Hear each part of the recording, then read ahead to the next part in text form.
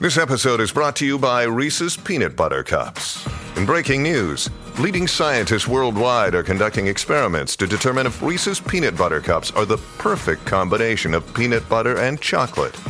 However, it appears the study was inconclusive, as the scientists couldn't help but eat all the Reese's. Because when you want something sweet, you can't do better than Reese's. Find Reese's now at a store near you. Wyndham Hotels & Resorts makes travel possible for all.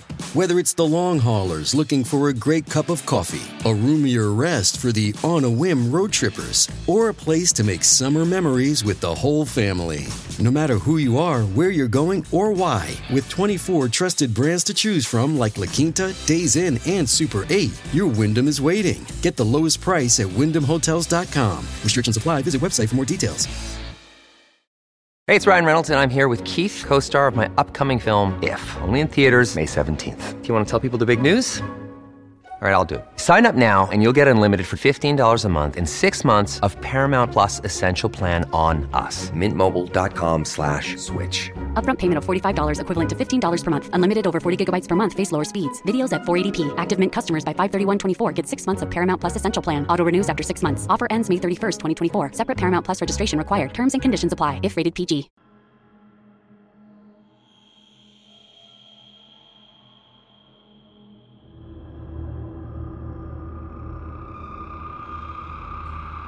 Today we begin a two-part series on the history and folklore of ghost ships. We'll start by looking at 3 creepy ship stories involving the SS Orang, the MV Joyita, and the Flying Dutchman, which, you'll be disappointed to learn, is not a fancy sex act. We'll talk about what witnesses allegedly experienced, the investigations, and some theories as to what each might be. I'm Mike. I'm Ian. And I'm Dave. If you like your podcast to resemble the morning after your last Tinder date, stick around because you're in luck. Tonight's episode features tons of ghosting and a lot of semen. This is Necronomipod. Now authorities are trying to figure out who's responsible for it and what to do with it. News Channel 5's Paul Kiska live now in Laredo. Paul, what did you find out today? Well, this 90-foot vessel ran aground on Lorraine's Black River near the mouth where it meets Lake Erie a few years ago. But now officials say it's time for this so-called ghost ship to go. At first, from a distance, it looks like any Great Lakes vessel. But move closer and you realize only the wind passes through its rusty remains. It's what mariners call a ghost ship. Adrift, abandoned, no one knows. It turned up on Lorraine's Black River not far from Lake Erie a few years ago. So just earlier today, Dave and I kind of last minute decided that before recording, we were going to go get dinner and some drinks. And we sent Ian a message asking if he wanted to join. And Ian responded, I can't, I'm too sweaty. And what was going on over at your house? I was playing some Beat Saber with my kids on my son's Oculus. What is Beat Saber? Is that like a Dance Dance Revolution? Kind of mixed with Guitar Hero, kind of. Like the song plays, There's 4 blocks that come towards you, and they're like up, down, left, right, and then like there's some diagonal ones sometimes. So you have the 2 remotes in your hand, and you have to like swipe them. I thought it was an anti-masturbation device that stopped you from beating off. Beat Saber.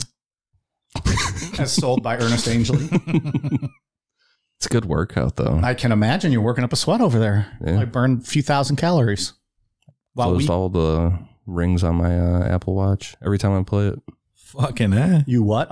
Close all the rings, like get all my exercise stuff in. Yeah. There you go. I got all my pizza in. I was going to say, we put on some calories. It's pretty wild when you do a weed and then try to do VR. I would imagine that's an experience. Yeah. Especially Beat Saber with all like the colors coming at you and shit. It's pretty wild. To do an acid and do Beat Saber, maybe. Can you imagine shroom doing that? Yeah, I get real into Beat Saber. Clearly. I have it on hard mode now. I haven't been able to get to expert, but I have it on hard, so I'm like going all fucking fast, whipping my arms around. I feel like he probably checked his text from us, and he's like, oh, his forehead glistening with sweat, pit stains on his t-shirt. He's like, yeah, I don't need to go out right now. I'm going to do a weed and finish my notes up and go do a show. You guys text me like, what, 4:30? And we're like, hey, half hour, be at the restaurant. Yeah, that's not happening. Yeah. Well, that's how we roll. Yeah, not typically. We're not the most spontaneous of people. No.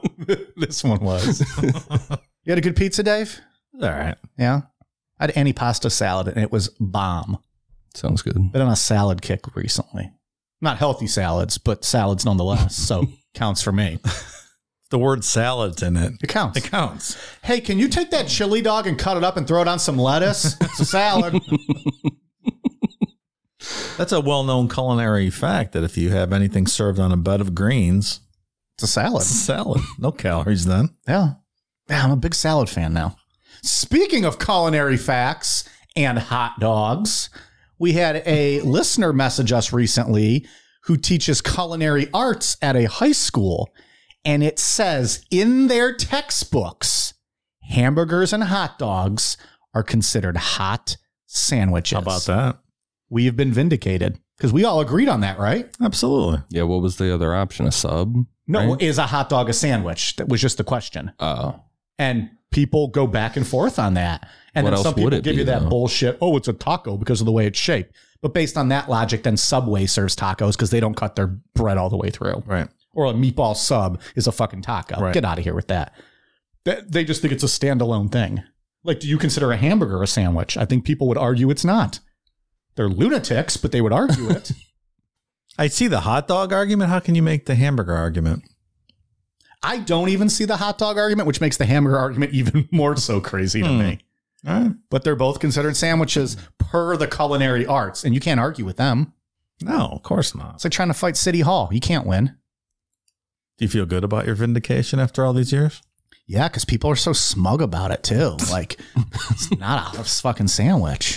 What are you, an idiot, Mike? It's not the hot dog's not a sandwich. And don't get me wrong, I'm smug back with it. Absolutely, it is a sandwich. And now we've won. So I'm going to bring that up every episode for the next month. You're like a dork from Ohio. You don't even know what a sandwich is. Yeah, right. We don't get sandwiches in Ohio. You guys live in like cornfields or something. Sounds about right. All right, so that's it. What we talk about? Sweaty Ian, hot dogs, salads. Anything on lettuce is a salad officially, right? Is a hamburger a salad if you put the lettuce on the bottom of the bun? I like to tell myself it is. It's a salad. What is lettuce? What do you want from me? What do you guys think about this big storm tonight coming through? Sounds like it's going to be something. Scary, huh? Oh, I'm just hoping that power doesn't go out. I don't even think about I don't that. like when the power Fuck. goes out. Yeah, We're go. usually good because our power lines are underground Yeah. for the most part. Now Ian's got me scared. I'm going to go home and charge everything as soon as I get home. That's Laptop, what- tablets. That's what the news was saying, that ice was going to be heavy, like weighing down the power lines. Yeah. Yeah, because it's been raining here all day. And then at about midnight tonight, temperatures are going to dip below freezing and it's supposed to snow for almost 24 hours straight. Yeah, we're going to get like 18 to 20 inches. It's not good. Yeah. Mhm. I was flying to Orlando tomorrow at 4:00. That got canceled. So now I'm on a flight 6 a.m. Friday morning. So we'll see what happens. Hopefully they get stuff cleared up. by Yeah, then. we'll see. So anyways, well, this was supposed to be a one-parter. Yeah. Then Ian happened. We got Well- ourselves a nice little a change of pace, though. Like not a serial killer two-parter. Ghost stories for 2 weeks. Yeah. And not even really ghost stories, just kind of mysteries for the most part. Yeah, it's very entertaining. I like these shows where you don't really know what happened and kind of talk through Leaves what room you for think debate, happened yeah. and debate about it. Sure. Yeah. So I think we should say off the top, though, you did the story, your notes, you got some really good ones. And then you got to a point where you're like, well, this is either going to be a super, super long episode, or we can break this up into 2 parts and kind of deep dive next week, which Right. will include probably the most famous ghost shit. Yeah, because I was trying to do the list the way that you do them and save the best for last. So as I was writing this outline, I was saving the Mary Celeste for last because it's the most popular. I like how you put that heat on me, whether or not getting it this week. They're like, well, this is the way Mike does this. You are very particular. Let's be honest, pal. So, I got to like page 10 of writing. I'm like, yeah, Mary Celeste is going to be its own episode. And I think we've learned typically like 7 to 12 pages of notes is like one episode for us. Yeah. The shorter ends will be 7. The longer episodes are 12. So Mary Celeste next week will be part 2, and maybe some other little things if you find anything along the way. Sounds great. Can I pee real quick? Yeah. I thought you just went, Mike. All right, I'll be right back. For the record, that's Dave's soundboard. But every time he plays it, I think about having to pee. Can I pee real quick? Yeah. I like how Ian's yeah is in there. Yeah. I left it in. This means each time I ask, I get approval. I can go pee. We should probably start this episode before I have to go again. Yeah, why not? So ghost ships are pretty much the same thing as a ghost town. Ghost towns being abandoned towns, and ghost ships are abandoned vessels just floating through the sea. Just like with ghost towns, a lot of times there are easy explanations for why they're abandoned. Like with towns, job opportunities run out, everyone leaves, and that happens with ships sometimes. There are also some stories out there where people didn't want to pay their taxes on a boat or a small ship, so they just let it go and let them float out to sea. A lot of that going on, actually, with ghost ships. Tax dodgers. Did they just say, like, oh, it was stolen? And yeah, some insurance fraud going on. Couldn't tell you what happened. I came here and it was just gone. A couple months later, someone finds it floating through the sea. Right, Fuck. right. You got to sink that shit if you're doing insurance fraud, right? Walking through a ghost town or an abandoned house that just looks like people up and left gives off creepy vibes. And the same goes for a ship sailing through the ocean, especially when they're all run down from being out there for years. The pictures you can see on like Instagram and like online of like the abandoned amusement parks, terrifying. We have that one right out here. What the fuck's it called? There's a big Ferris wheel just out in the middle of the woods. Out in Chippewa Lake? Yeah. That's right. Abandoned stuff just in general, I find very creepy. And a little sad, but creepy. Like for a while, Geauga Lake was like abandoned. And I was like, oh, I went there as a kid. Like that's where I rode my first roller coaster. So you can almost picture the ghosts of what was there because you were there yourself. Yeah. Maybe I'm a ghost there. Maybe you died at Geauga Lake in a Final Destination type crash. Yeah. What about that, Mike? Am I living out like the Sixth Sense or something? Maybe. I'd do it better than Bruce Willis ever could. Fuck him. Maybe you're in an alternate dimension right now. Blowing my mind. Maybe there's another dimension where you lived at Geauga Lake and you became a porn star and you're not a podcast superstar. You could suck your own dick like Ron Jeremy. Maybe that is what it is. It was not where I was expecting. People are posting pictures of you sucking your own cock on Instagram. I want to live in that universe. I don't know how to make that happen. Ghost towns are cool though. Like we've talked about Centralia before. That's the one that Silent Hill is based off. Right? Yeah. I think there's a few holdouts there, right? But for the most part, it's just an abandoned town. I always want to go see that. Few holdouts, meaning a few people still live there? I think so. That's the one where the coal mine underground ignited and it's just not possible to put it out. So it's just been burning for, I don't know, 50 years at this point, 40, 50 years. Yeah. It's really dangerous to get close to certain areas where like the fumes and shit. Sure. I just always wanted to walk through there. I thought it'd be neat. There was something I watched about that not too long ago, but they were saying that it will never be put out. Like that will just burn until the end of the earth. Until Armageddon. Yeah. Until Jesus comes back and rescues the planet. Are you just trying to name every shitty Bruce Willis movie? Armageddon's a good movie. Come on. It was all right, actually. That's it. Have you ever been to a ghost town like out west? No. I don't. You can go to Tombstone out in Arizona, right? I mean, I would. Like I've never. They make dynamite frozen pizzas. They're no DiGiorno, but they're okay. Oh, I don't prefer DiGiorno. I don't like the thicker. DiGiorno. I don't love the thicker frozen pizza. Why are we back on this? Let's move on. He turns a Tombstone reference into a pizza and he goes, oh, why am I talking about this? Yeah, I don't know why I'm talking about it, but that's where my head goes when I think of Tombstone. It's either that or you want me to talk about The Undertaker. I went with pizza. can I pee real quick? So, the ones that are interesting regarding ghost ships are the ones where people are either found all dead or just missing, like they vanished. What we're going to do is just go through some of these that are really mysterious and see what we think happened. The first one is the SS Orang Medan. Depending on what source you use, in June of 1947 or February of 1948, more than one ship sailing through the trade routes of Malacca claimed to have picked up a group of SOS signals from an unknown ship. The message was, quote, "We float. All officers, including the captain, are dead, lying in chart room, in bridge, possibly whole crew dead." After this message, there was a series of Morse code messages that were just a bunch of jumbled nonsense. Then one last message that said, quote, "I die." The SOS calls were picked up by 2 American ships as well as British and Dutch radio operators. These operators were able to figure out where the calls were coming from, and the nearest ship was the Dutch freight ship named the SS Orang Medan. The 2 American ships were the City of Baltimore and the Silver Star. The Silver Star was the closest to the SS Orang, so they volunteered to respond to those SOS calls. When the Silver Star crew found the SS Orang, the ship appeared to be undamaged, but they could tell that it wasn't being manned. It was just rocking around in the choppy waters. Some crew members from the Silver Star started to get ready to board the SS Orang, while the other crew members started to get ready to tow it back to a dock.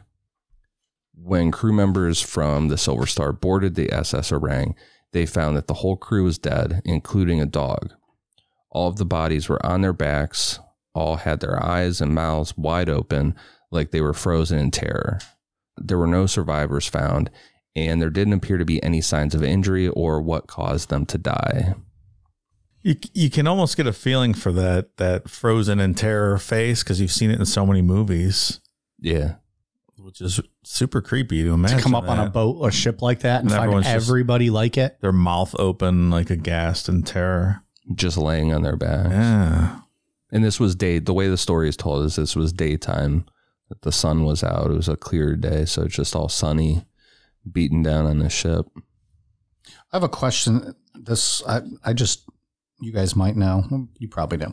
What is an SOS signal? Like, what are the other ships receiving? Like, I know what Morse code is. An SOS signal is what? A radio communication? Or is it like almost like just a fax of just like lettering coming through? I just thought they sent out Morse code. I mean, SOS is save our ship, right? Right. But what is an SOS code I thought it went out Morse code. I think, but the way it was worded, it said they had an SOS message and then they got Morse code. So it was all just done through Morse code? Yeah. Okay. I didn't know if there was something different with an SOS message. I mean, I know SOS is save our ship, but I didn't know if it was a different means of receiving that message. That's what I thought. They transmitted Morse code. I thought maybe it was carrier pigeon or something. Fly, little bird, save us. I know they had different channels. I'm pretty sure that there are distress channels that's, of Morse code. Or just on the radio. On the radio, like they would. So they might have heard someone saying that. Yeah. Okay. From my understanding, I could be completely wrong on that, but. Well, we're not experienced seamen. Hmm. Well, I'm an experience with seamen, but an experienced seaman. What was I going to say? We were talking about their faces and being frozen in daylight. Well, they had to kill the dog too, which is upsetting. Have you ever seen the movie The Fog, where they found the guys on the ship like that? It's kind of what it reminds me of. I don't know. Frozen. Was it based on this? Like this little story? I don't know. It might have been. That was just one small part of The Fog where they went out and found the guys on the abandoned ship like that. Just frozen there. Mm. Really creepy. Yeah, that would be terrifying. How big is this ship? Do we know? Like, I've been on lots of cruises, and it's kind of strange just being out in the middle of the ocean. But when you're on, smaller ships like that, it has to be even more so. Such a helpless feeling, kind of. Yeah, just out in the middle of nowhere. Like, I've been on charter. You see nothing. You see nothing. Like I've been on fishing charters, 3, 4, 5 miles off the shore and stuff like that. But when you're out in the middle of the ocean, not anywhere remotely near land on a small boat like that. I bet it's scary. I wouldn't like that. Not for me. Not for me either. Okay. You will never find us on the Deadliest Catch. Yeah, like on those small boats out there. It's crazy. Or like that movie, what was that called? The Perfect Storm. That's a fantastic movie. Did you ever read the book? Like, it's really scary. But I have seen the movie, so some credit for that, please. Well, it's like an audio and visual book, right? So you get credit. The book is what? Well, you watch the movie. That's like listening I see to an audio and audio visual version of the book. So I was just looking for credit that I actually saw a damn movie. George Clooney at his finest. Marky Mark. I always forget he's in that. Yeah. But just when they go under and just being terrifying. alone out there, like water movies are terrifying. Like, do you ever see Open Water? No. Where they leave those scuba divers out in the middle of the ocean? No. Oh my God. Terrifying. Well, that's why this is turning into Necro Night at the Movies. I love the movie Castaway. We've talked about that. But two things for that. One, I think that plane crash scene is so realistic, or seems like how it would be, that it was terrifying. And then two, can you imagine you're in a plane and then now you're just in the ocean? No. And then like you almost are upset you survived, because now what the fuck are you supposed to do? Right. That's a lot. That Castaway shit's a lot. Like just taking out my own tooth. Yeah. Just how do you I would have hung myself, I think, like he almost did. Well, he tried, and then it failed. Like, when he tested it. I think you just go crazy out there. You would end up just going crazy. Oh, yeah. So as soon as they found that everybody was dead, it was decided that the SS Orang would be towed to a nearby port. But as soon as the cables were connected and they started towing, the crew of the Silver Star noticed smoke coming out of the number 4 cargo hold. And it wasn't just a little bit of smoke. It was like a huge fire broke out. At that point, the Silver Star disconnected and got away from the SS Orang. Eventually, the crew of the Silver Star witnessed the SS Orang explode and sink. Whoa. What's going on there? The story is wild and super creepy, but it might be too good of a creepy story to be true. It really is creepy, and I almost want this to be real just because of all the questions. Yeah. Mm-hmm. It's kind of like a Dyatlov Pass kind of vibe to it. Yeah. Yeah, sure. The problem with trying to figure out what happened here is that there are no official records that the SS Orang Medan even existed. The Silver Star existed. There is a paper trail for that ship. However, by 1947, it had been renamed to Santa Juana. The story is either in 1947 or 1948. So the Silver Star was not named the Silver Star at this time. The story first showed up in 3 articles of a Dutch newspaper on February 3rd and 28th, 1948, as well as March 13th, 1948. In the first article, the Silver Star is never named, but it puts the location in the right area. The second and third articles talk about an SS Orang crew member that survived the explosion. The guy was found by an Italian missionary and native people of the Marshall Islands. According to the story, the ship was carrying barrels of oil, and when some of the oils broke, toxic fumes killed the crew, and then the oil caught fire and caused the ship to blow up. According to the story, the SS Orang was sailing from an unnamed small Chinese port to Costa Rica and deliberately avoided the authorities. The survivor, an unnamed German, died after telling his story to the missionary, who told the story to the author of the articles, Silvio Shirley. The articles end with the following disclaimer, quote, "This is the last part of our story about the mystery of the Orang Medan. We must repeat that we don't have any other data on this mystery of the sea, nor can we answer the many unanswered questions in this story. It may seem obvious that this is a thrilling romance of the sea. On the other hand, the author, Silvio Shirley, assures us the authenticity of the story." Muscusi. He's not saying Muscusi. He's saying, no, this is it. Muscuse you. Well, it's pretty close to World War II. There was a lot of unnamed German stuff going on, right? Unnamed German. Common phrase. In 1952, the United States Coast Guard published the Proceedings of the Merchant Marine Council, And in this, they tell the story, including a description of the crew members' faces when they were found. It said, quote, "Their frozen faces were upturned to the sun, staring as if in fear. The mouths were gaping open and eyes staring." Mike, you've seen a lot of gaping openings. What do you make of all this? Holes is holes. Make use. I think that's pretty offensive in this context, but okay. We don't even know this is real, pal. I think that's an absolute terrifying sight. If that was legit and you walked up on a boat and that's what you found.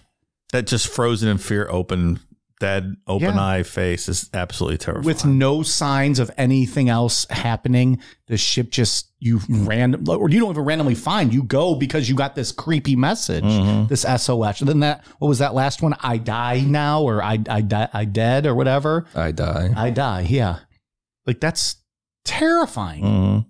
And just getting a little dark. It's, it's sunny out. Who knows how long they've actually been there. There's probably birds, seagulls have probably started to. Oh, the smell. Pluck the eyes out. Yeah.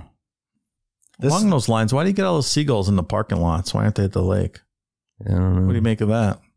I do kind of wonder that sometimes. We don't see seagulls out here, do we? Oh, yeah. Out there? Oh, yeah. Probably under the Walmart parking lot. I don't venture over there. Well, it's like that big. You don't see them at the Target parking lot. I can tell you that, pal. Well, it's because it's busy. The one, the empty Kmart parking lot. There's lots of seagulls. Oh, is there? Yeah. Like if you just drive through birds, what are you doing? You're seagulls in a parking lot. Gulls. Yeah, you're not city gulls. What's wrong with these gulls? They're called seagulls. Why is there any food in the parking lot? Fucking stupid gulls.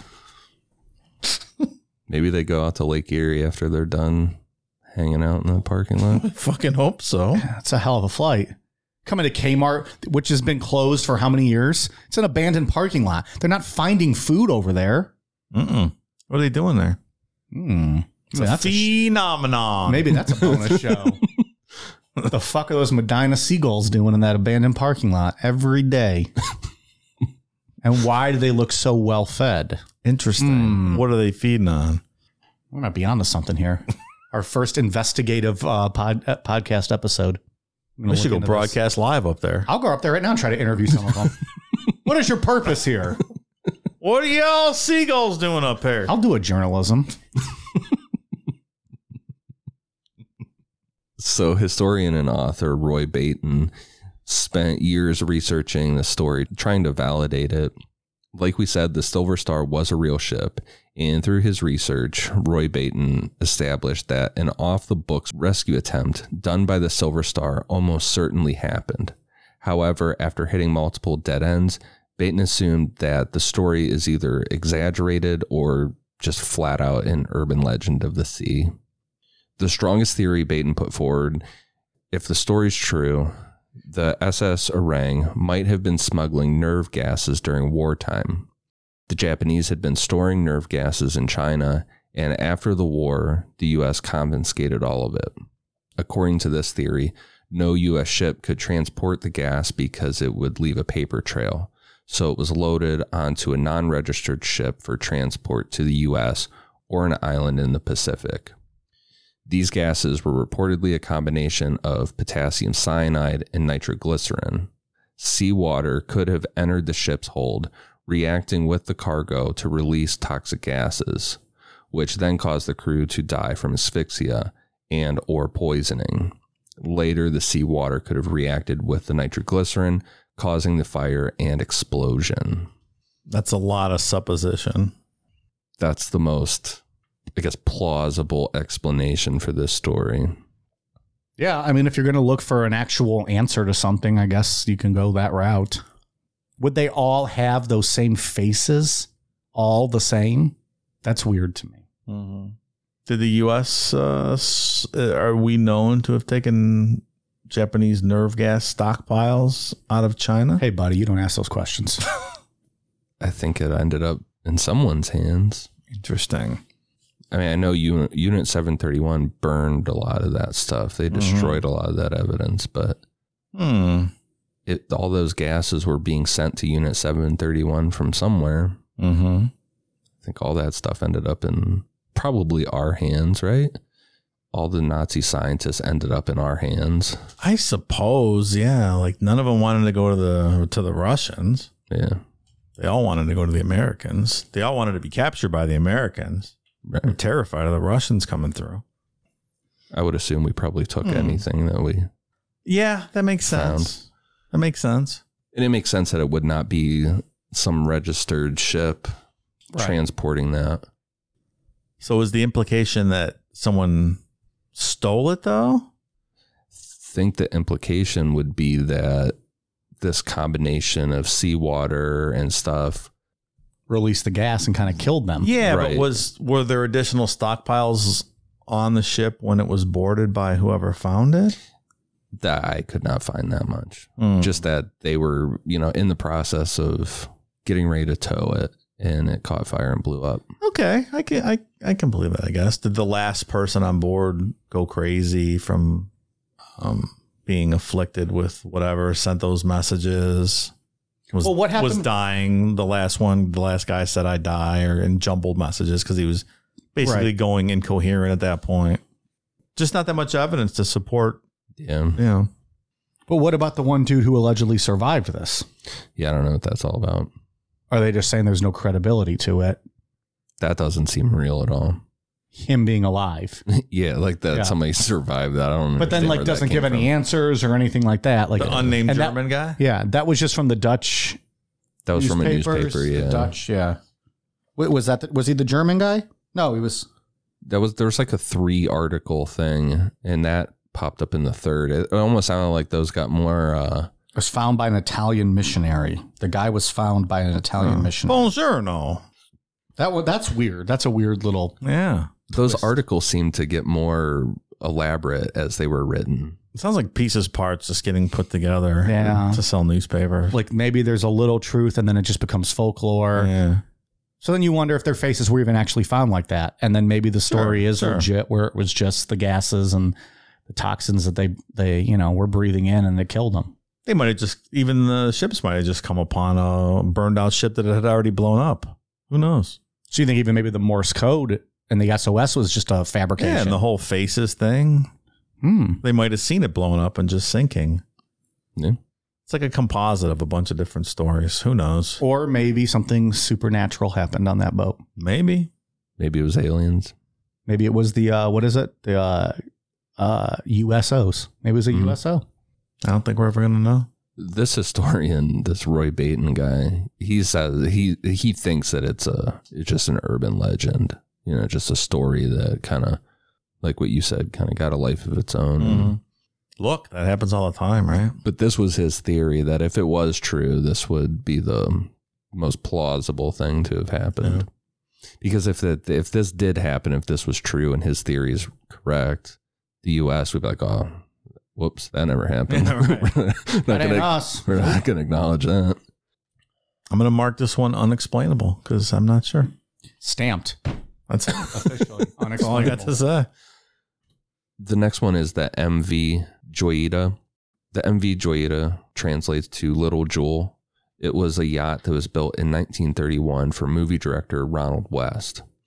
At the time, it was said that the yacht was unsinkable because of its extremely solid wooden construction.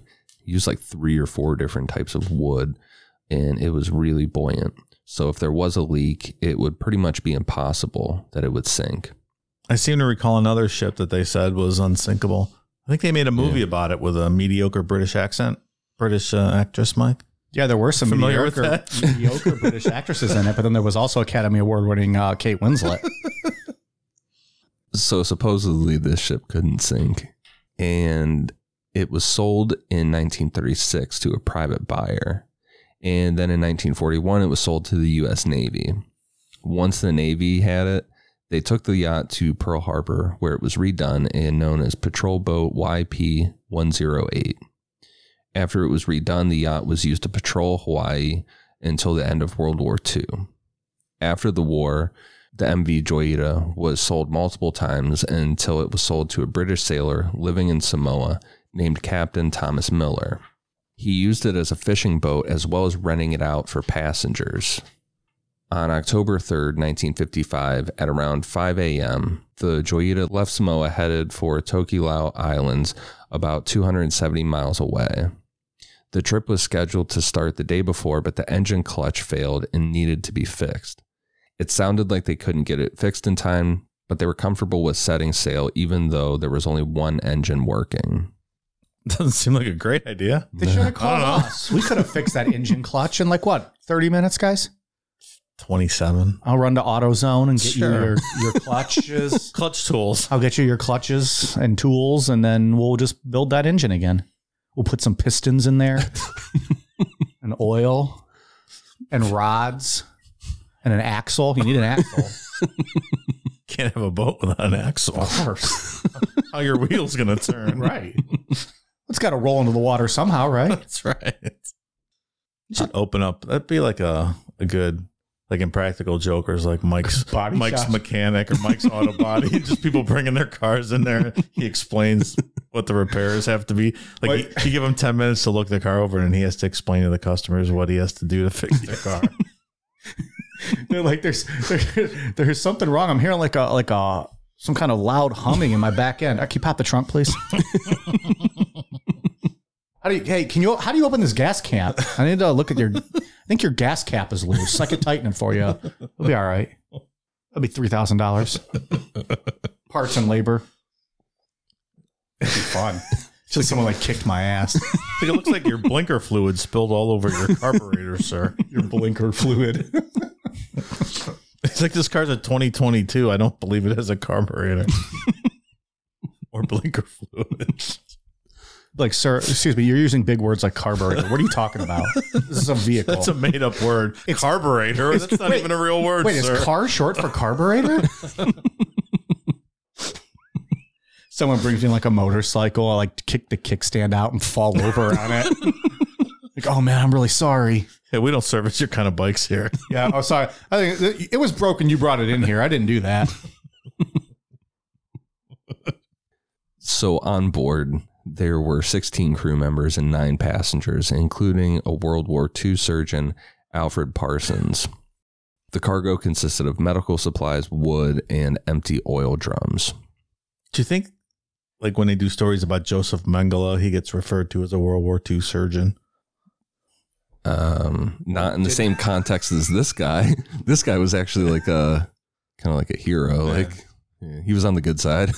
World War II surgeon Joseph Mengele, or the doctor at Unit 731. No, because they lost the war, right? Yeah. Winners dictate history. Winners write the book.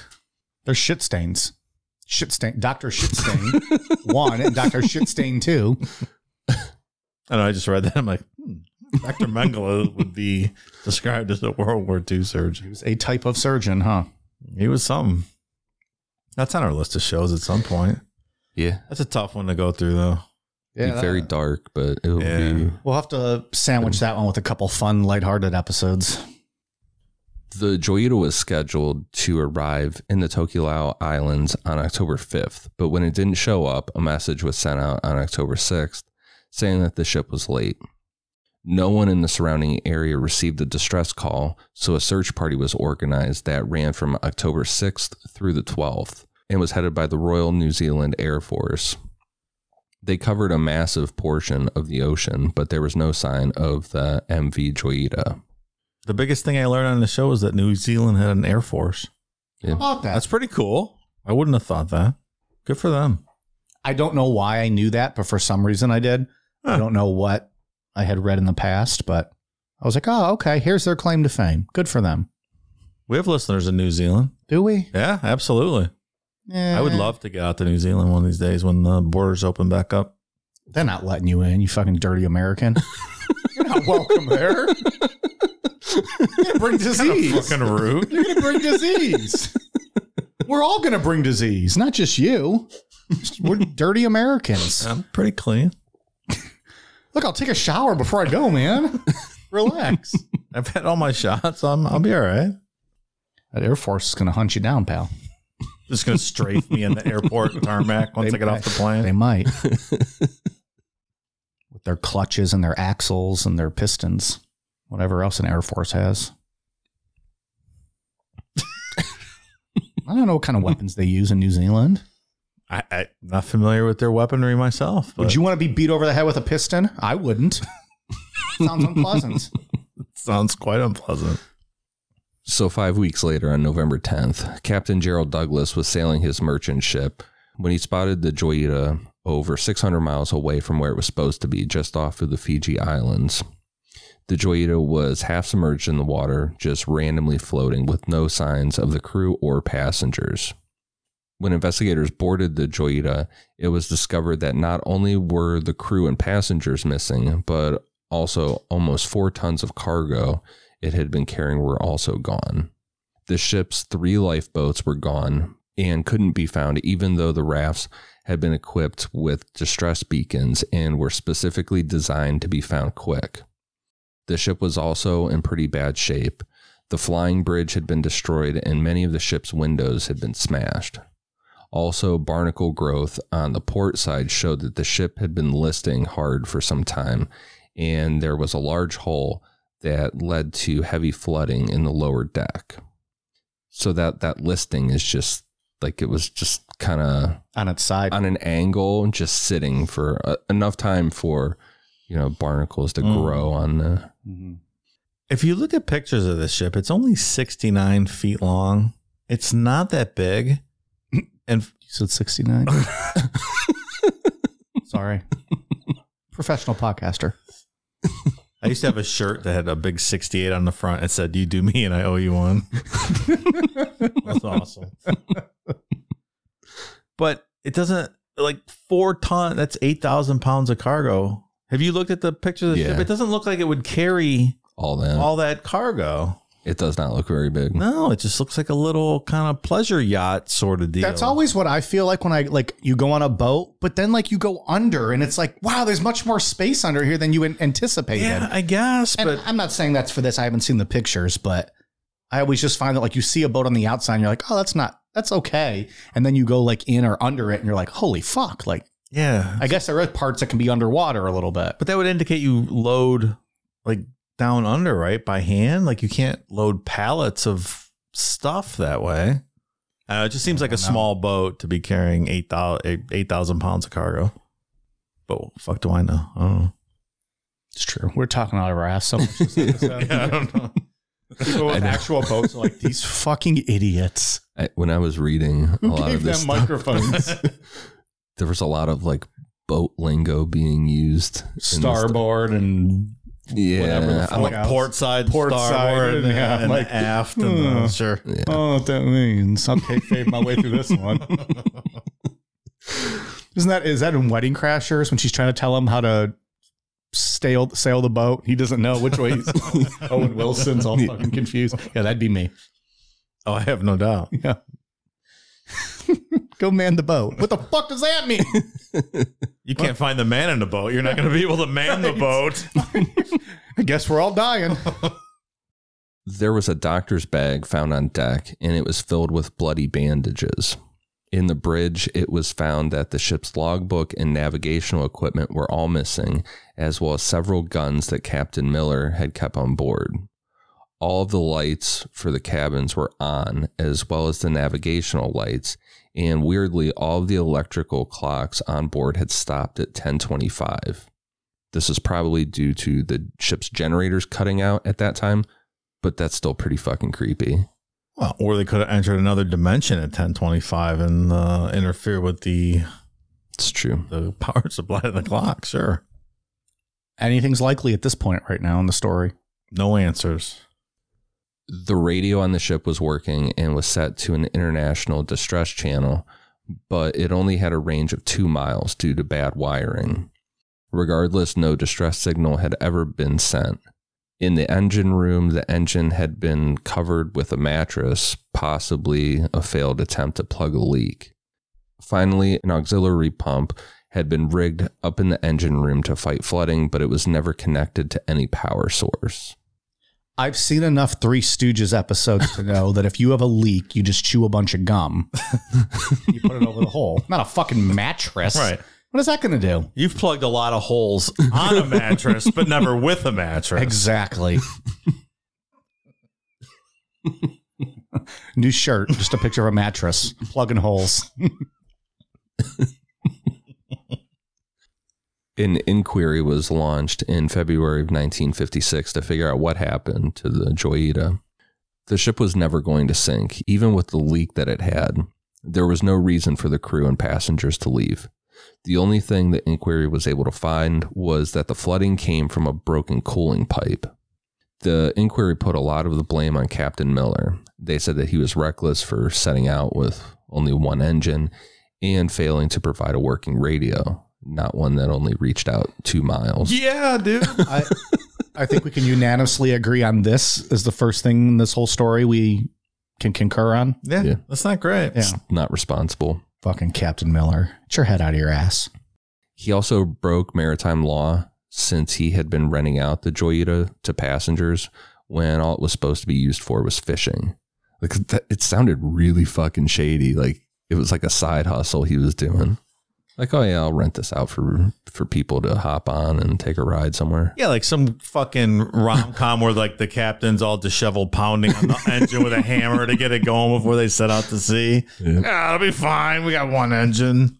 You know, in the infamous and fantastic rom-com Failure to Launch, Matthew McConaughey's character sells boats for a living and tries to impress Sarah Jessica Parker by taking her on a date on a boat. She was led to believe it was his, but it was just one he was selling. And as they had just gotten set up for a fine afternoon lunch, the owner showed up. Hijinks ensued. Love was in the air. I'll let you watch the movie. Is that what Terry Bradshaw's his father? Yes, That's really good. That's a good movie. And which one to call it's his mom? Kathy Bates. Yeah. Is that who it was? Kathy Bates? Yeah. Okay. Terry Bradshaw, when he finally moves out, makes his old bedroom his naked room. He's walking around naked, feeding his fish. Of course it is. It's first of all, it's Matthew McConaughey. Second of all, rom-coms are delightful. Most of them. I don't disagree. Some of them are delightful. The ones I like are delightful. I like J-Lo rom-coms. What is Maybe it? The Made in Manhattan. And The Wedding Planner. Wedding Planner. Jersey Girl. Big J-Lo fan. All right. I haven't seen any of these movies. My favorite Jennifer Lopez movie, I think, is Selena. Have you seen that one? Sure. I liked that one. I don't know if I've seen those rom-coms with her. What's the other one she's in? Money Train. Isn't she in Money Train? Oh, yeah. Yeah, she's good in that, too. It was like, let's take White Men Can't Jump, but make them cops. Money Train. Pretty much. She's in that, what was that called? Hustlers? About the strippers a couple years ago. Yeah, I know it's in recent. Fucking 52 she looks years phenomenal. old. She's absolutely beautiful. Wasn't she in Anaconda, too? That sounds right. I'll watch any J-Lo movie. I don't care what it is. Over the years, theories have been thrown around on just what exactly happened on the MV Joyita. One popular theory suggests that Captain Miller, for some reason, had been killed or something else happened that left him unable to lead, which then led to the rest of the crew to panic once the flooding started and therefore abandoning ship. As to how Captain Miller could have been incapacitated, it's been suggested that he may have had a fight with his first mate, Chuck Simpson. The two of them did not like each other and they would often fight about petty shit.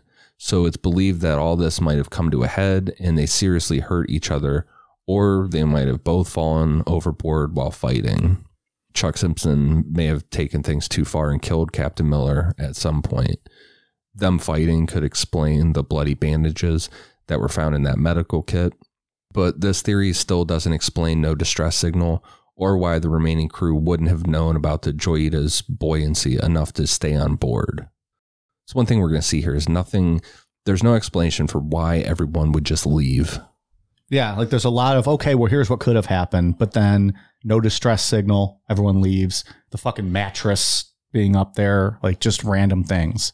The bloody bandages. It's not pointing at anything yet. Also, if it's your boat, why is your first mate someone you don't like? Can't you just be like, hey, fuck out of here? Is it slim pickings for first mates in Samoa?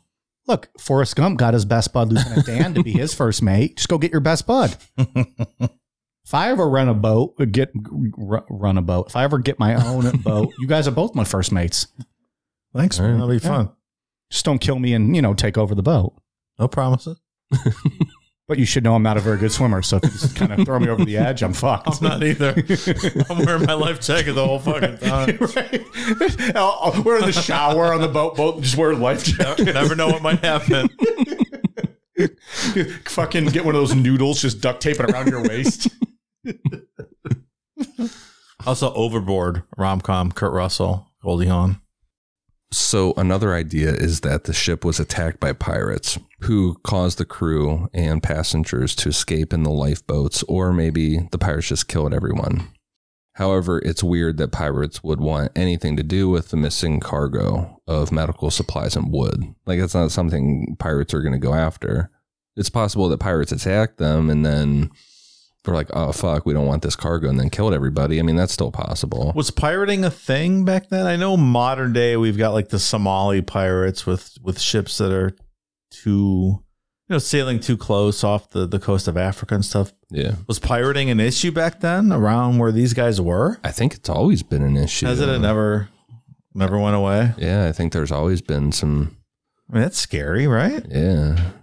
It's always scary when you're traveling somewhere or you're somewhere unfamiliar, and then you're like, oh wait, I fucked up. I'm somewhere where I'm not supposed to be right now. Or I think that's right. Yeah. There's another theory that the ship was captured by a Soviet submarine and the crew and passengers were kidnapped. There's also some pretty credible speculation that there were still Japanese military operating in the Pacific after World War II, and they did not know that the war had ended. And then they just attacked the Joyita. 10 years later? Did you ever read anything about that? It's very interesting. Well, there were like the Japanese soldiers that for 30 years hid in a jungle in like Guam and the Philippines, and they wouldn't believe the war was over. And like an admiral or like a high-ranking military official with like a proclamation from the emperor had to fly over to Guam and Philippines and accept their surrender. Like, they're fucking hardcore. Yeah. There's tales of that in almost every war. Yeah. That people just don't get the message, and they're 30 years out in the fucking jungle. Yeah, Civil War, there were battles after the fact. They ended the Civil War and people are dying. But I guess, so I get that, but where would a submarine refuel and restock supplies for a decade after the war, I guess is what I was thinking. Yeah. I don't know how gas stations. that's possible. Yeah, I don't know. Yeah, credible that, like you said, like the jungle stuff. Right, because that's well documented. Yeah. Multiple cases of that. The refueling would pose an issue. Yeah, like you can't submerge for a decade. Maybe they're just floating around out there. Eating the dead, last man standing. There's newspapers that ran with that, though. Oh, I'm sure, yeah. That ran with the Joyita, saying that the Japanese were responsible. Some questionable headlines. Another popular theory reported in several newspapers was that Japanese fishing boats attacked the Joyita after it passed through a fleet of their ships, and the people of the Joyita saw something that the Japanese didn't want them to see. This theory carries some weight because at the time there was a lot of controversy in Fiji over Japan's fishing fleets in their waters. There was also rumors that maybe a mutiny happened on the Joyita at some point during the voyage. In this scenario, the Joyita ran into problems when its engine room became flooded and bad weather with huge waves hit the ship. Possibly Captain Miller fully believed that nothing could sink the Joyita and chose to press on with the voyage while the rest of the crew wanted to turn back. It's possible that the crew had tied up Captain Miller and then jumped ship in the lifeboats. A historian from New Zealand named David Wright thinks that after flooding from the broken pipe, the Joyita had tried to send a distress signal, but for some reason or other, the signal was not sent. The crew, thinking that the distress signal had been sent, took the lifeboats while the passengers were forced to use life vests and drowned or were eaten by sharks. The idea was that they would be rescued by the Royal New Zealand Air Force, but that help never arrived because the signal had actually never been received. This idea still doesn't explain why the crew would not have just sent the distress signal and waited, because they should have or would have known that the Joyita wouldn't sink all the way. There's also the idea out there that Captain Miller may have tried to pull off some insurance fraud. It was revealed that he had a ton of debt, but there isn't much to that theory other than he was in debt. Because where the fuck did everybody go? You know what I mean? I guess if the crew did leave and left the passengers there and they weren't ever rescued like they thought, would that cause them to never surface again for fear of being, blamed or prosecuted for those passengers' fates? I don't know. Possibly, yeah. Stuff like this is hard to even suppose what happened. Just endless possibilities. The right one's probably one that no one ever considered. This one's got 19 different theories kind of associated with it. Right. So it's like, all right, throw a dart and see what sticks. The pirate stuff's interesting, though. The pirate thing seems most likely to me, but then that doesn't explain like the mattress over the pipes and that weird shit. Yeah. Or the fact that they're, unless they were just ambushed, they couldn't put out like an SOS call or something. The lifeboats were gone on this one? Yeah. I mean, it seems likely that they thought the boat was going to sink and they just all left in lifeboats and they sunk, right? But history has taught us unsinkable ships don't sink. But I mean, that ship, but the lifeboats. I was just kidding. A Titanic sunk. It was supposed to be the unsinkable ship. So they mistakenly thought this one would sink when it actually didn't. So they left in the lifeboats and actually did sink. Or got roasted. No one ever found them. I mean, you know how big the Pacific Ocean is. Yeah, I mean, I think there's probably a solid, I think it's a solid theory that they probably would have been eaten by sharks. Sure. Probably pretty quick, I would think. Or just got roasted out in the sun, no water. Yeah. Who knows? Yeah, dehydrated. Yeah. If they didn't build a clever, water capturing device like Tom Hanks in Castaway. Took years to do that, man. I know. Do you think if they got really dehydrated, like to the sharks, they're like, ooh, beef jerky? Probably. Just saying. Yeah, I think this one falls into what we talked about in the beginning about just creepy abandoned stuff. Mm-hmm. Like the pictures of this, it's just kind of slightly tilted to the side. That's right. Go on there. Everybody's gone. The clock is stopped at 10:25. It's just eerie, I think the logical explanation is that's what happened. But I don't know. Yeah. Who fucking knows? I don't know. Have you seen the movie Ghost Ship? I have not. That is a good fucking movie. I think you told me this last week and I didn't. Salvage crew that comes across a ghost ship out in the middle of the ocean. It's a rom-com, right? It is not a rom-com. It's more of a horror movie. It is really good. I don't think it's rated too highly, but I like it. Maybe an upcoming Necro Night at the movies? Oh, yeah. I think it's really good. I would love it. Add it to the list. We'll put it on. Done. The next one is The Flying Dutchman. The story of the Flying Dutchman dates back to the 17th century during the boom of the Dutch East India Company, when stories of a ghost ship started popping up. The ghost ship appeared during bad storms and was said to glow and be manned by ghosts. The ship was seen most off of South Africa's Cape of Good Hope, and this is where the stories of the ship cursing whoever saw it comes from, as well as the detail that the Dutchman is in this type of purgatory, like it's doomed to just sail forever with its ghost crew and it just can't move on to the other side. One of the first references to the Flying Dutchman comes from A Voyage to Botany Bay from 1795, where Australian pioneer George Barrington wrote, quote, I had often heard of the superstition of sailors respecting apparitions and doom, but had never given much credit to the report. It seems that some years since a Dutch man of war was lost off the Cape of Good Hope and every soul on board perished. Her consort weathered the gale and arrived soon after at the Cape. Having refitted and returning to Europe, they were assailed by a violent tempest nearly in the same latitude. In the night watch, some of the people saw, or imagined they saw, a vessel standing for them under a press of sail, as though she would run them down. One in particular affirmed it was the ship that had foundered in the former gale, and that it must certainly be her, or the apparition of her. But on its clearing up the object, a dark, thick cloud disappeared. Nothing could do away the idea of this phenomenon on the minds of the sailors, and on their relating the circumstances when they arrived in port. The story spread like wildfire, and the supposed phantom was called the Flying Dutchman. From the Dutch, the English seamen got the infatuation, and there are very few Indiamen. but what has someone on board who pretends to have seen the apparition? Is English semen better than American semen? Taste-wise, I mean? I wouldn't know.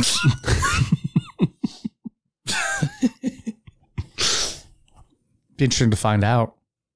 What does it taste like? I don't know. I feel like English Ask semen, Ron Jeremy. English semen probably tastes like you had like baked beans and a tomato slice for breakfast, right? Like, isn't that what they fucking do over there? That's right. Weirdos. Traditional English breakfast. Sounds disgusting.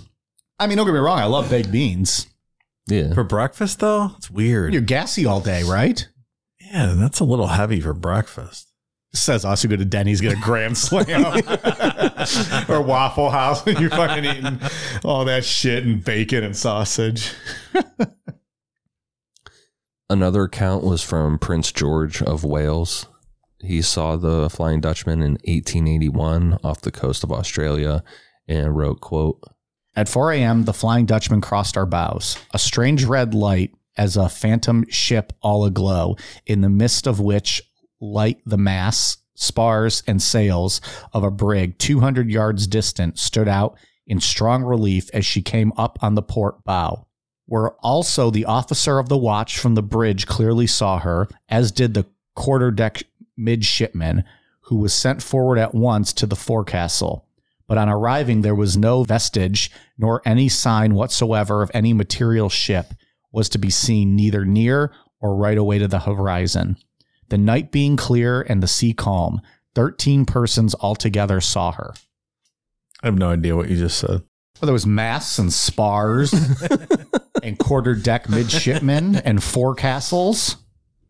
13 people saw the ship, though. I know that. I guess it's kind of scary to see that, right? That would be a little freaky. But you're on the water at night. If there's big waves, I feel like your mind's going to play tricks on you a little bit. I think probably that's right. You might see some shadows and things being out there night after night. I don't know. Your mind might fuck with you a little bit. Especially if you're out at sea for month after month. Yeah. Without the loving embrace of a good woman. You're getting a little backed up in the testes, if you know what I mean. So that makes you see ghost ships. Your mind doesn't think right with those blue balls. Come on. A lot of semen. A lot of semen. Built up semen in the semen. I think that's right. Cause a man to go crazy, lad. A more detailed story showed up in the September-October 1915 issue of the United States Naval Institute Proceedings. A guy named John A. Mudd shared a bunch of old family letters between a relative of his and a cousin who had been a lieutenant in the Navy off of the African coast. And it covers a time frame from the 1840s to the 1860s. In these letters, there's conversations between the two in 1942, which started with an alleged sighting of a ghost ship from the lieutenant's ship that appeared out of a storm and sailed full speed against the wind. Allegedly 2 nights after the cousin's ship was trapped in a lightning storm when the dark shape of a massive ship with no lights on board passed them, unaffected by the high winds and rough waves. It was briefly lit up by a flash of lightning, and then it was gone, just vanished. A week after this sighting, it was seen again sailing in clear weather, but then there was a sudden storm that seemed to only surround the ghost ship. And then out of nowhere, it vanished as the lieutenant watched through a spyglass. He would mention that the windows of the ghost ship and the front section seemed to have been shot out, and a fog followed behind it. The letters go on to talk about a story from one of the crew members who claimed that his uncle had encountered the Flying Dutchman and that it could be harmed with a cannonball made of silver. He said that his uncle had actually fired at the ghost ship with a silver cannonball, which had hit in the exact spot where the lieutenant had seen those broken windows. This was like a werewolf. You can hit it with silver artillery. Yep. Interesting. Remember that in the werewolf episode we did? I don't know why it always sticks out to me, but when they thought that you could get that silver knife or that blade and just hit someone on the forehead with it, that was a cure for being a werewolf. And it wasn't like a small blade. It was like a fucking like dagger. Just hit someone on the forehead with it. Bam, you're cured. Your shit's all split open.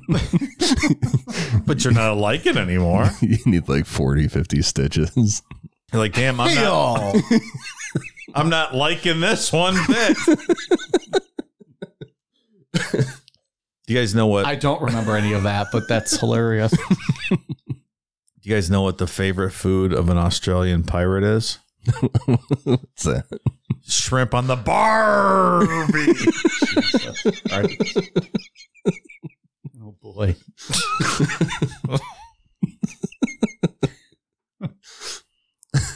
I mean, it sounds accurate. Can't argue that, right? You cannot. It's weird that these letters weren't talked about until 1915, but John Mudd said that he had seen something that scared him so bad that he couldn't show the letters to the world until years later. Really? According to John Mudd, when he had first received the letters, he had spent the whole day reading them before going back to his own duties as a midshipman aboard a naval ship. They had been off the west coast of Central America in calm seas at the time, and later on that evening, he was looking at some lightning off in the distance, and he noticed another ship that seemed to be headed directly towards them, but it was completely silent and with full sails, even though there was no wind. As he got ready for this ship to hit them, a lightning bolt struck the ghost ship, and it vanished into thin air. In that quick moment of light from the lightning, he noticed that the front portion of the ship had been shot out, just like the letters from the lieutenant had said.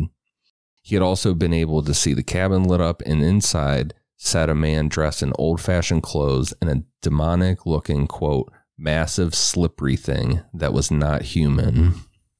Mike has a massive-looking slippery thing that's almost not human. It's true. I don't know. What can I say? I will say that is a lot to see in one flash of lightning, but usually lightning, before you can even process what happened, it's gone. And this guy's like got binoculars looking at the exact spot and is able to identify in photographic memory the whole room. If you're lucky, you might be able to see that there was a person standing That's there. right. That is it. I'm suspicious of these a little too descriptive here. Eyewitness accounts.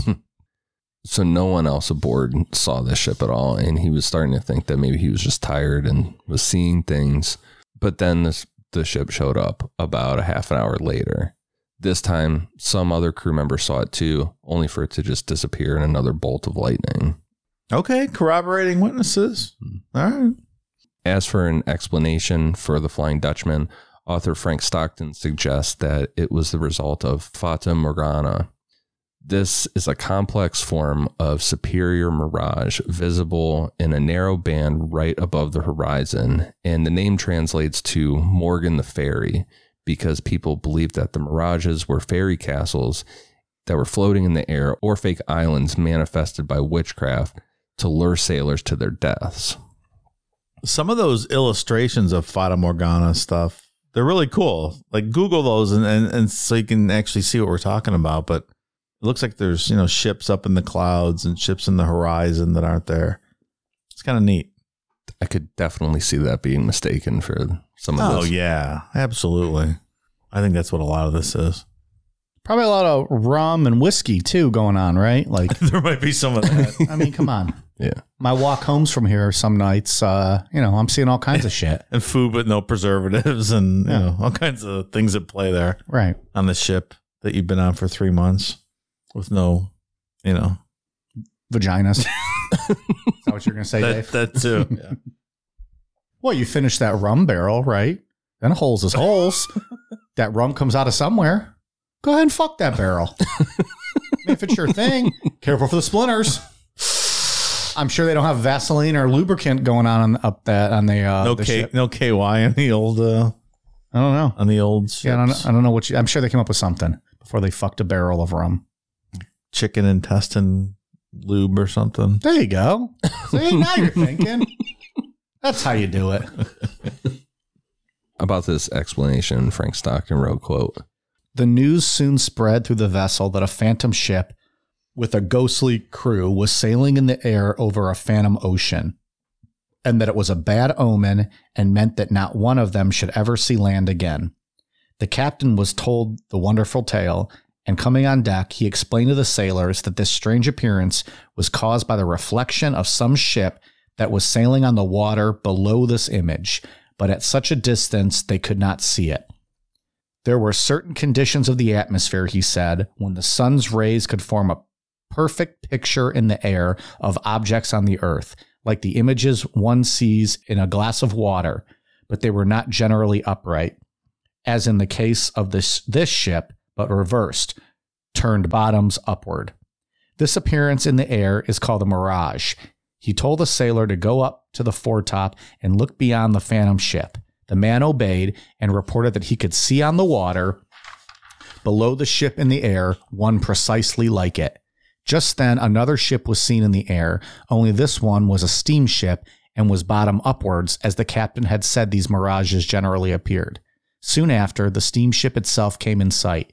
The sailors were now convinced and never afterwards believed in phantom ships.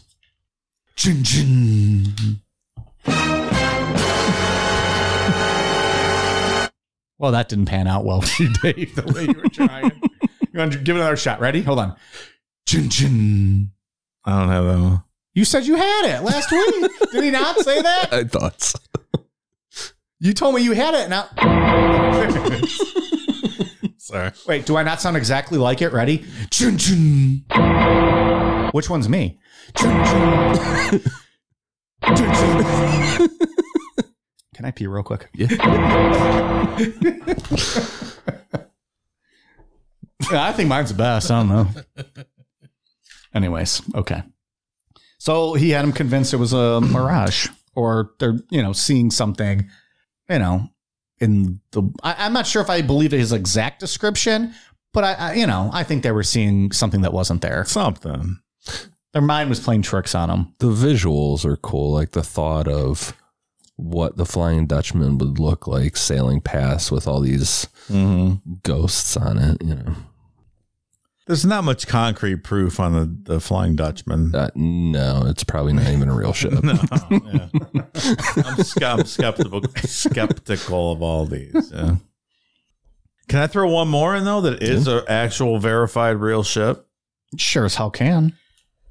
Because I've seen shows on this. It's called the SS Bay Chimo. And this is a ship that was the crew abandoned it in 1931. It got trapped in pack ice up near Barrow, Alaska. So that's the top of Alaska where that movie 30 Days a Night is. Okay. And so they weren't able to get the ship out, but this ship has been sighted just floating around Alaska like multiple times since 1931. The last sighting was in 1969, but various people have boarded it over the years. No one's ever been able to salvage it or get it out of where it was. So they just see it floating down the coast of Alaska. There's sighting after sighting after sighting over that 30, almost 40-year period. I think it's pretty neat. Like, it's an actual ghost ship. There's no... Right. It's verified. It's not legend. It's just an empty ship that floats down the coast of Alaska. It's probably sunk at this point because 69 was the last sighting. But I read that the Alaskan government undertook some sort of project in 2006 to figure out if it's still around. So I think that's still ongoing. But I don't know. That's like a legitimate. So yeah, that's a real ghost ship. That's a real ghost ship that's just floating around because no one could, haul it in. Because it's kind of neat. The Joyita was just, it was found like that, but it was restored and sold again after all that. That's interesting. Restored and sold. Do you put that back out in the water, Ian, or no? No. Even though it's not like a mock, it's the same bow, just restored. No, it's tempting fate. Yeah, I wouldn't buy a car if someone was killed in it. That's like Christine. What's that? Stephen King. The what was that? A 55 Chevy, the Christine car? Fucking kill you. I don't know if it's a 55 Chevy. All you Stephen King fanatics. I apologize. I don't know what the exact car is. I have never dived into Stephen King. His books are hard to read, at least for me. Some of them are. I've read The Dead Zone is probably my favorite Stephen King book from way back when. I just thought you'd like The Dead Zone, Mike. It's an interesting story. Okay. Kind of some politics in there and stuff. I would like that. I'm just not always going for the spooky or the creepy. Yeah, that's always been my favorite. I've tried to read The Stand numerous times, like 1,000 pages. Yeah. I've never been able to get through that. I tried to read The Shining, and I'm like, it's a lot sometimes. Are they just not as interesting to keep your attention, or is it just it's a lot of words? Yeah, he'll do like a whole chapter just describing one little thing that you could probably wrap up just as good in half. I don't really have the attention span anymore. I'm getting better with simpler stuff. Yeah, I get that, and also because it's like. You don't have time to read. And then when you finally have free time, like sometimes you're just exhausted. Like you just want to throw on like The Office and zone out and fall asleep or relax. And even in books, I just want to be entertained. I don't have the capacity to read stuff like that anymore. On page 301 of a 780 page Theodore Roosevelt biography. And this is just part 1 of 3 books. Nope. This doesn't even get us to the presidency. Nope. It's the Edmund Morris series, but that's what I'm working on. I would zone out. I would be thinking about it's really well written. It's really well written. I've read some presidential biographies recently that have been pretty dull. This one's very good. I do not have that in me anymore. Yeah. Well, I mean, I'm loving it. I just don't have much time to read. So when I do finally get to, like, I have to be focused and ready, and like I shut my phone off or just put it away, and I'm like, all right, let's dive in. And then I get into it and I'm like, yeah, let's fucking read, 50, 100 pages or something. But it's, I don't know. It's exhausting.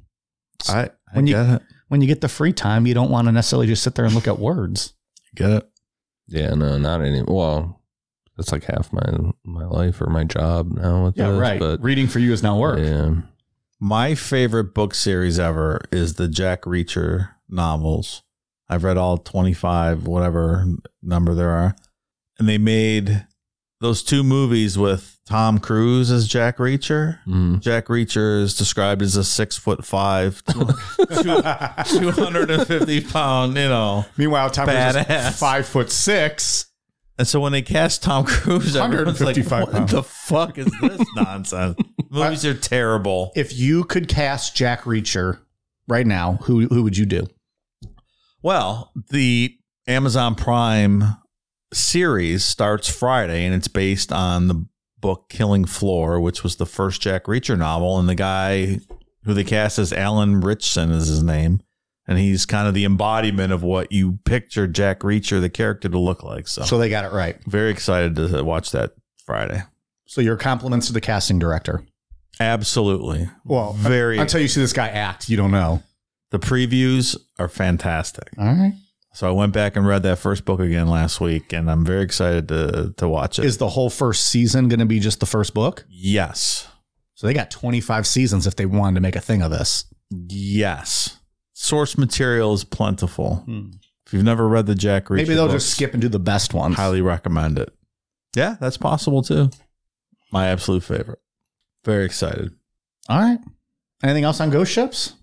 No. I know we'll have part 2 next week. Yeah. But we can sum this one up, I guess. Because we're going to talk about the Mary Celeste next week. It's going to be all Mary Celeste. Which is a very interesting story. So that'll be fun. Spoiler alert. I know nothing about it. I don't know much. I didn't know about any of these. When I thought of Ghost Ships, I thought of the Flying Dutchman, like those types of things. Sure. But then when you actually what is a ghost ship for real? It's really interesting. Yeah. This was a fun show. Watch that movie Ghost Ship this week. It's really good. Plus our movie episode show, or movie for the movie episode show, movie episode that I have to watch. Like that's a lot of movies, man. That's like 4 hours of my day. I'm never going to finish this Teddy Roosevelt book. Neither am I. That makes 2 of us. I think the way you look at books is how I look at it with movies. Like, I got to commit myself. I don't have the attention span. Like, I got to sit there for 2 hours and watch this thing. Whereas, like, I'm the kind of person, like, if I put on a show like The Office, I've seen it 100 times, and I'm on my phone half the time. I'm watching half the time. Sure. I'm reading, something half the time. So that's my issue with that. All right. New patron shout outs. Thank you very much to Disastrously Lily. Disastrous Lily. Apologies. I think I misread that.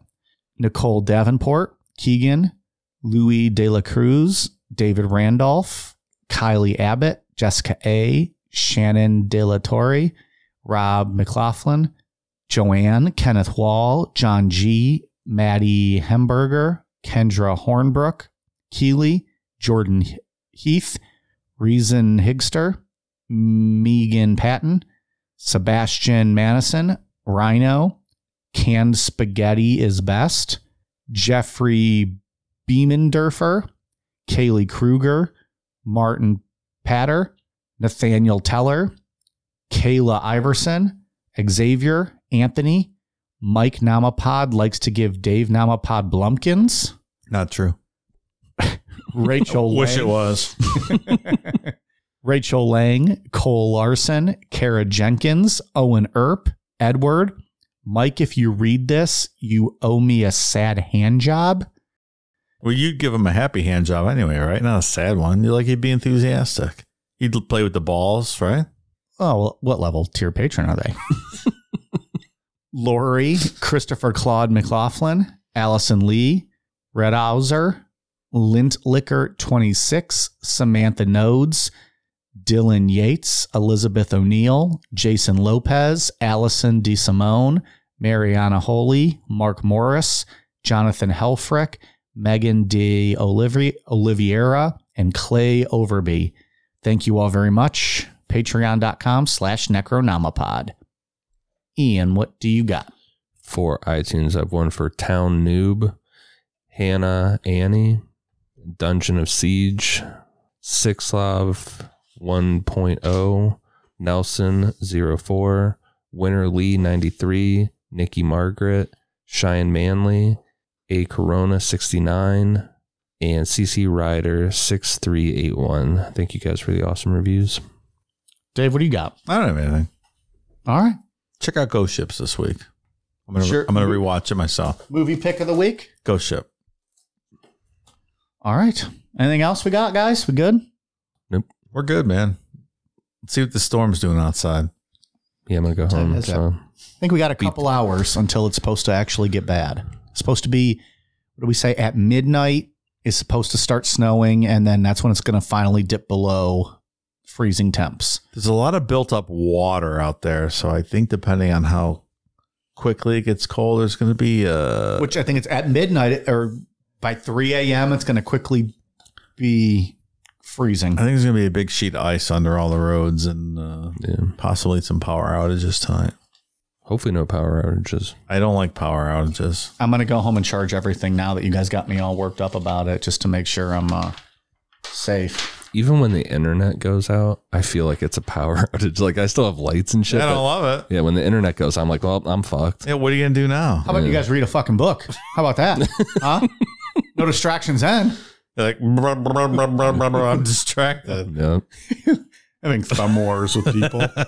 I mean, you just drink, right? Look at the wall and drink. I guess. We should get generators. Really? We probably should for at least We really should. Like, what if it's out for an extended period of time? I had an outage a couple of years when I moved up into the city a couple of years ago. It was lightning hit a transformer like a house away. And the electric, it was in the summer. It was like, 95 degrees. The electric was off for 5-6 days. Yeah, I don't even know what you do. I had a family member that was a couple years ago. She was without power for like 4 or 5 days. Yeah, like, what do you do?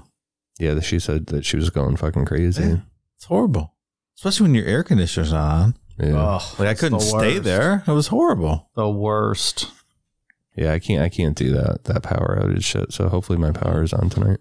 We should get generators. What if we have to do, what if the show, can't leave people hanging. What if the power's out? I agree. We probably should come up with something for that. At least we'll get me a generator over here. So well, I mean, for the studio, for sure. That's what I mean. That's what I'm talking about. Yeah. Obviously, it'll be paid for by Cool Down Media and used for only Necronomipod purposes. Oh, yeah. I won't turn my air on. Yeah, of course not. Non-show times with the generator. Well, that would be dishonest. All right. Twitter, Facebook, Instagram, YouTube at Necronomipod, Amazon.com, search Necronomipod. for all of our clothing merch. We are going to be having new stickers on the website here soon. That's still in the works, but there's going to be some new designs available for the 3 packs of stickers. So we'll keep you posted on that. And then patreon.com/Necronomipod if you wish to access our bonus content. Thanks. All right, you guys ready for a cool down beer? Cheers.